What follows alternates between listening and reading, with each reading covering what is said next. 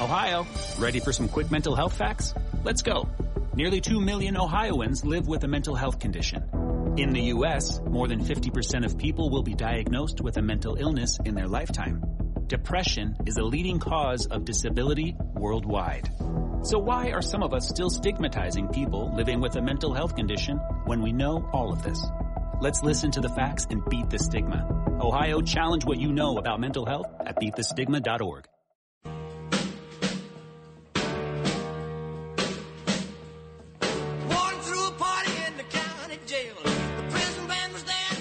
Welcome back to the Bernie and Sid show. Sid is off today, and in for him is John Catsimatidis and myself, Lydia Serrana. And what you're listening to right now, what is this? This is Elvis Presley. The King. The King. And you know who we have on? For another king. Another king. Congressman Peter King. How are you, Congressman? I'm doing fine, Lydia. And John, how are you? John, it was good seeing you and Margot last night at Bernie's wake. What a tremendous outpouring of people. My God. Big turnout. Big turnout. Big turnout. Very big, yeah. And it was sort of like Bernie himself. It was somber, but yet almost jovial at the same time. It was people sharing stories about Bernie and, Bernie did this and Bernie did that. And remember the time that Bernie said this? It was, I think Bernie would have liked it. And also without being too descriptive. I was glad that Bernie was laid out in the coffin without his tie on. I left about 8 o'clock last night, and I understand Bill O'Reilly came in right after that. I didn't see Bill. I guess I left around then, too. Chad, you saw Bill? Yes, he walked in as we were walking out with Bo Dietl and everyone, and Bill was coming in. Yeah, I left right after the deacon said the prayers, which would have been about 8:10, something like that. Mm-hmm. Yeah, Chad, you were there, I think, as I was going out. So I guess Bill came in right after that, Yeah. The casket was open? Casket was open. Yeah. Yes, it was, yeah. Yes. And it was classic Bernie. The open shirt, no tie. Yes. Even right to the end, there was no tie. Yeah. And his wife and his daughter and his son could not have been more gracious. His father, who was 90, you can see where Bernie got it from. He was sitting in the front row. He looked exactly like Bernie. And he had an Irish brogue, but he sounded exactly like Bernie, too. How are you? Good to see you here tonight. It was a whole, again, it was a Bernie McGurk send-off. So as tragic and sad as it was, I think it meant a lot to his family to see such a turnout. I mean, just people were lined up out the door. Yeah. Bernie, what was so impressive about Bernie is he was the definition of self-made. This is a guy who grew up in the projects, right? He grew up in the Bronx, a rough and tough neighborhood. He went to Cardinal Hayes High School. He drove a taxi in the southwest side of Yonkers, which is, let me tell you, the Schlobaum housing projects. It's really tough. He's been held up at knife point, gunpoint, you name it. And he climbed his way to the top. He was brilliant. He was so well read. He did it all on his own simply because of his guts, his humor, his brains. And he really was just such a mentor. And he was always so encouraging to a lot of people, especially us young talent. And he would give me pointers and words of encouragement. But he'd always have like a funny way of doing things. He'd be like, "For reals, Lydia, for reals." And he just called it like it is. And it was refreshing to be around somebody like him who was just so humble and good-hearted. Well, he was never condescending. Never. And also, he did have to fight his way to the top. On the other hand, he never hurt anybody. I mean, I never heard anybody talk about backstabbing or being disloyal, nothing like that when it came to Bernie. Again, there was a number of people there, like Mike Breen was there, the New York Knicks announcer who worked with Bernie at Imus, of course, Bo Dietl. And they were just telling stories about he helped so many people. On the other hand, Bernie refused to take credit. Like if somebody thanked him for doing something, Bernie didn't like compliments. He just sort of shrugged and went on. He just did it for the sake of doing it. He wasn't looking for people to tell him how great he was also, like they're talking, people work there in the morning, and the times I had the privilege to co-host with Bernie, man, he would walk down the hall. If you didn't know who he was, you would think he was just, an intern. He's just coming down casually, the shirt out, and hey guys, how you doing? No pomp, no ceremony, no demanding, no giving orders or anything like that. It's just a great guy to be with. Peter, let's go back. Let's go back. He's going to be missed, though. I'm going to go out to the funeral this afternoon, and I'll see you there. The sadness. We were in Nassau County, your hometown, And Nassau County is going to be screwed big time, along with Brooklyn, Queens, Staten Island, on this congestion pricing. They used to call it the commuter tax. They didn't get away with it. And now they changed the name and call it congestion pricing. I mean, that's a lot of crap. No, it's terrible. It's bad, but it's bad for everyone. Certainly it's bad for the people in Nassau, Suffolk, Queens, Brooklyn, the Bronx, Westchester, New Jersey. I mean, it's bad for everyone. But in the long run, it's going to be bad for Manhattan because you're talking about hurting the restaurants, the theater districts. People have to go to the hospitals. People, Lydia's mentioned, people have to bring their parents in for doctor's visits or for checkups. You're not going to be able to do that. So that's going to not only affect the person who can't come in the city or can't afford to come in, but it's going to hurt the city itself. Manhattan itself is going to be hurt by this. It just makes no sense, and it's a part of this whole Green New Deal type mentality. And somehow, when all these great schemes are put together, the average person is the one that gets hurt. The guy living in the ivory tower can say, "Oh boy, I'm really doing the right thing." Well, he or she is not going to be affected. It's going to be the average person, the store owner, the bodega owner. It's going to be the small business trying to get started. Yeah. They're the ones who are going to suffer the most. Listen, me, it doesn't affect them. But the poor, the middle class, the people that got hurt, paying more for food prices, paying more for gasoline. Yeah, they are sucking their blood. I mean, you know what the expression "sucking their blood" is like? If you suck enough blood out of a person, guess what? You run out of blood. Can somebody explain to me, Congressman King, John Catsimatidis, how is it that the city can afford to put up the migrants in these hotels? We're talking now $1 billion a year, all these things, and yet somehow, some way, they couldn't find the money to help fund these MTA projects. I feel like once again, Kathy Hochul and the Democrats, they're punishing success. They're penalizing specifically the middle class, hardworking Americans. Just like the border crisis, like the crime crisis, now this congestion crisis, what they want to do to us, it's all self-inflicted. There are ways to do this smarter and better without having to hurt people. Why can't they just do a common sense solution, Congressman King? The money is there. Our budget is twice the size of Florida, and yet we have half the amount of people. In Miami, if you notice, almost all of the wounds we've suffered over the last several years, whether it's inflation, which was caused by the executive order, or partially caused by the executive order, shutting down the pipeline, putting restrictions on oil drilling, Amazon, stopping Amazon from coming in, which would have meant thousands and thousands of jobs, this congestion pricing. And now with the border, and Joe Biden, when he was running for president, was basically inviting people to come across the border illegally. This whole immigration crisis was under control under President Trump. Say what you want about President Trump. The fact is the border was probably the best control it's been under for the last 30, 40 years under President Trump.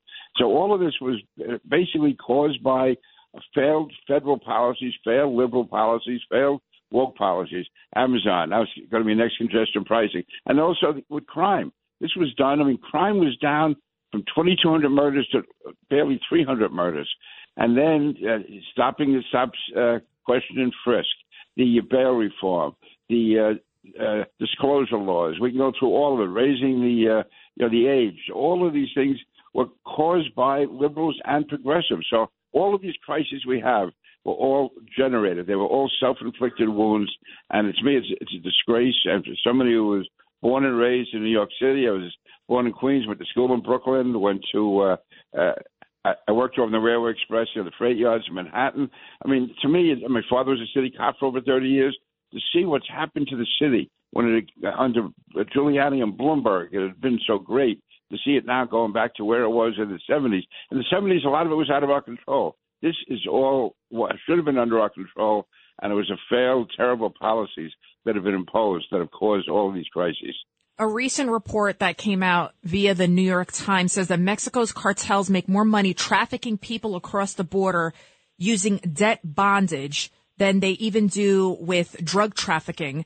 So back in 2018, the Mexican cartels were making about $500,000 a year smuggling in people. Now they're set to earn $13 billion. $13 billion. Congressman King, you know Joe Biden. Why is he continuously making our adversaries rich and America poorer, whether it be Saudi Arabia, the Mexican cartels, China? He's begging Venezuela for dirty oil. We got great oil right underneath our feet. I don't understand. What did we ever do to him? It seems like he's pissed off or something. No, I just think that he finally made the job he's been looking for his whole life. But he has surrounded himself. First of all, he's not the Joe Biden he was several years ago. I don't think, to me, he has lost a lot of his ability to really function. And he's surrounding himself with these very liberal, left-wing people. They've sort of taken him under their control. And it makes no sense. I mean, I wish I had an answer for you, but certainly you're not going to get an answer from Joe Biden because he can't answer any question. I mean, he just goes off on these tangents. And, again, I don't enjoy you saying this. I really, as an American, I want to see a president I can look up to, even if I disagree with him. Obviously, I was not a big supporter of John Kennedy, but I admire him. Same with Lyndon Johnson. And, again, it's just to see, and Bill Clinton, John was a big Bill Clinton supporter. And whatever faults Bill Clinton had, you knew that when it came to being president, he knew what he was doing. You may agree or disagree, but you knew he had an agenda. You knew he had policies. He loved America. His policies worked, yeah. And he loved for the most America. part, he did love America, and for the most part, his policies worked. I mean, the economy certainly came around, and again, we could quibble with this or that, but the fact is, the country was better, I think, after 8 years of Bill Clinton than it was before. I think it was better after 8 years of George Bush, and it was better after 4 years of Donald Trump. Barack Obama, I think, was overrated. It wasn't that bad, but it certainly wasn't that good. And I think that's what Barack Obama made a statement last night. What was the statement? Did you see it? No, I didn't. I got to look it up. It was an important statement, and go ahead. You talk to Peter. I'll try to look it up. I want to get your reaction to this. So Tulsi Gabbard, she sent out a tweet saying, I can no longer remain in today's Democratic Party that is now under the complete control of an elitist cabal of warmongers driven by cowardly wokeness who divide us by radicalizing every issue and stoke anti-white racism, actively work to undermine our God-given freedom. She goes on a little bit more. What's your reaction to her leaving the Democratic Party? Yeah, I knew Tulsi pretty well. She was actually on the Homeland Security Committee for a while with me. She's a tough-minded, very independent person. I have some disagreements with her in foreign policy, but I would never question her integrity, her loyalty. She's willing to be outspoken, and I think it's a real loss for the Democratic Party. To me, she was willing to speak out, willing to be heard, and she was willing to take incoming. I mean, she wanted to engage in the war of ideas, and to me, that's what it should be all about. So, no, this is a big loss for the Democrats. Tulsi is a very she's a commanding presence. She looks good. She sounds good. She thinks very deeply.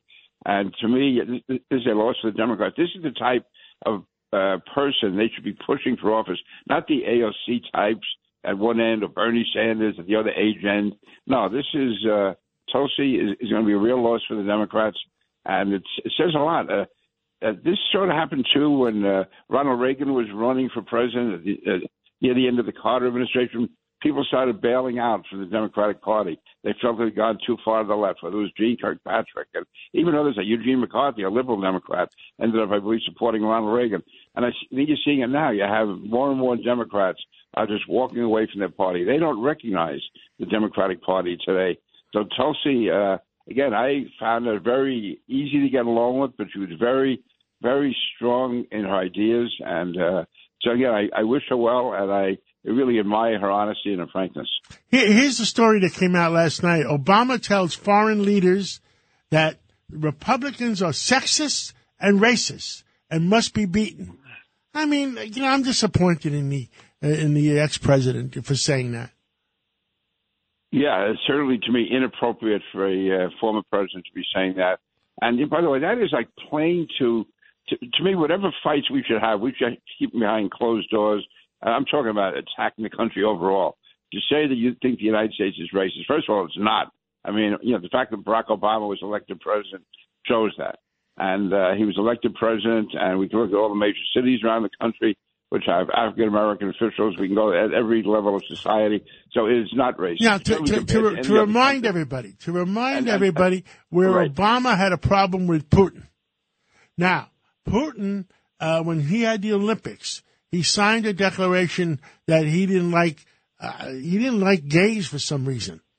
And based on that declaration, Obama told the Europeans and told the Olympics Committee to ban Putin.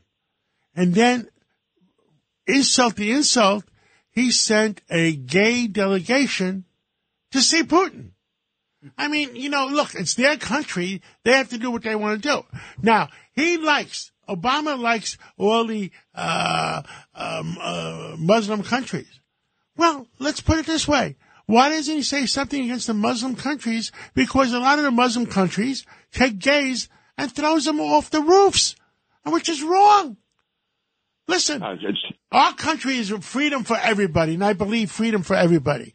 But they throw gays off the roofs in Muslim countries. Yeah, why isn't he calling them homophobic or whatever, and for them to slam America? I feel like the reason they being the radical Democrats slam America so much is because they want Americans to hate America, and they want to demonize our patriotism to divide and conquer us, and so we can be beholden to the Democratic Party. Why are you saying about your own country that we're racist and sexist? Why don't you say it about Russia if you want to say it? Why don't you say it about Why don't you say it about the Middle East countries? Why are you criticizing your own country, President Obama? Because they want to win an election. That's a lot of. How do you say a lot of crap? What is it? What did our old president used to say? Our control booth can't find it. He had it before. That's a lot of crap. They're full of crap. There you go. There you go. Trump did have a way with words. Very poetic. After Barack Obama was elected president, he went on an apology tour throughout the Middle East, basically apologizing for the United States. And this whole implicit somehow that the U.S. is unjust, the U.S. is immoral. Meanwhile, the countries he was speaking at all basically denied women basic rights, denied gays basic rights, were anti-Christian, anti-Semitic.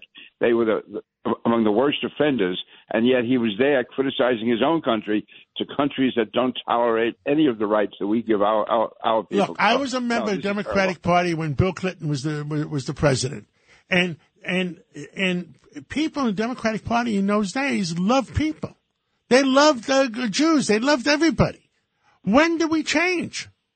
When did we change? When they started telling little kids boys were girls and girls were boys, and they're cutting off their pee-pees and the wee-wees and all these other things that are going on. I don't know what the heck is going on in this world anymore. Peter King, thank you for standing up for America, and thank you for always being there. God bless you, and God bless America. Right, I'll see you at the funeral. I'll see you at the funeral. Right, bye now. Well, are you going to be taking King's Highway? Do I have to pay Peter King a toll? Maybe, right? Do they have little tokens? I don't know Long Island at all, so I have no idea. Let's take that break, and when we come back, who do we have on 905? We have former DEA Derek Maltz. We're going to be talking about the drug crisis pouring in over the border. Keep it right here on the Bernie and Sid Show.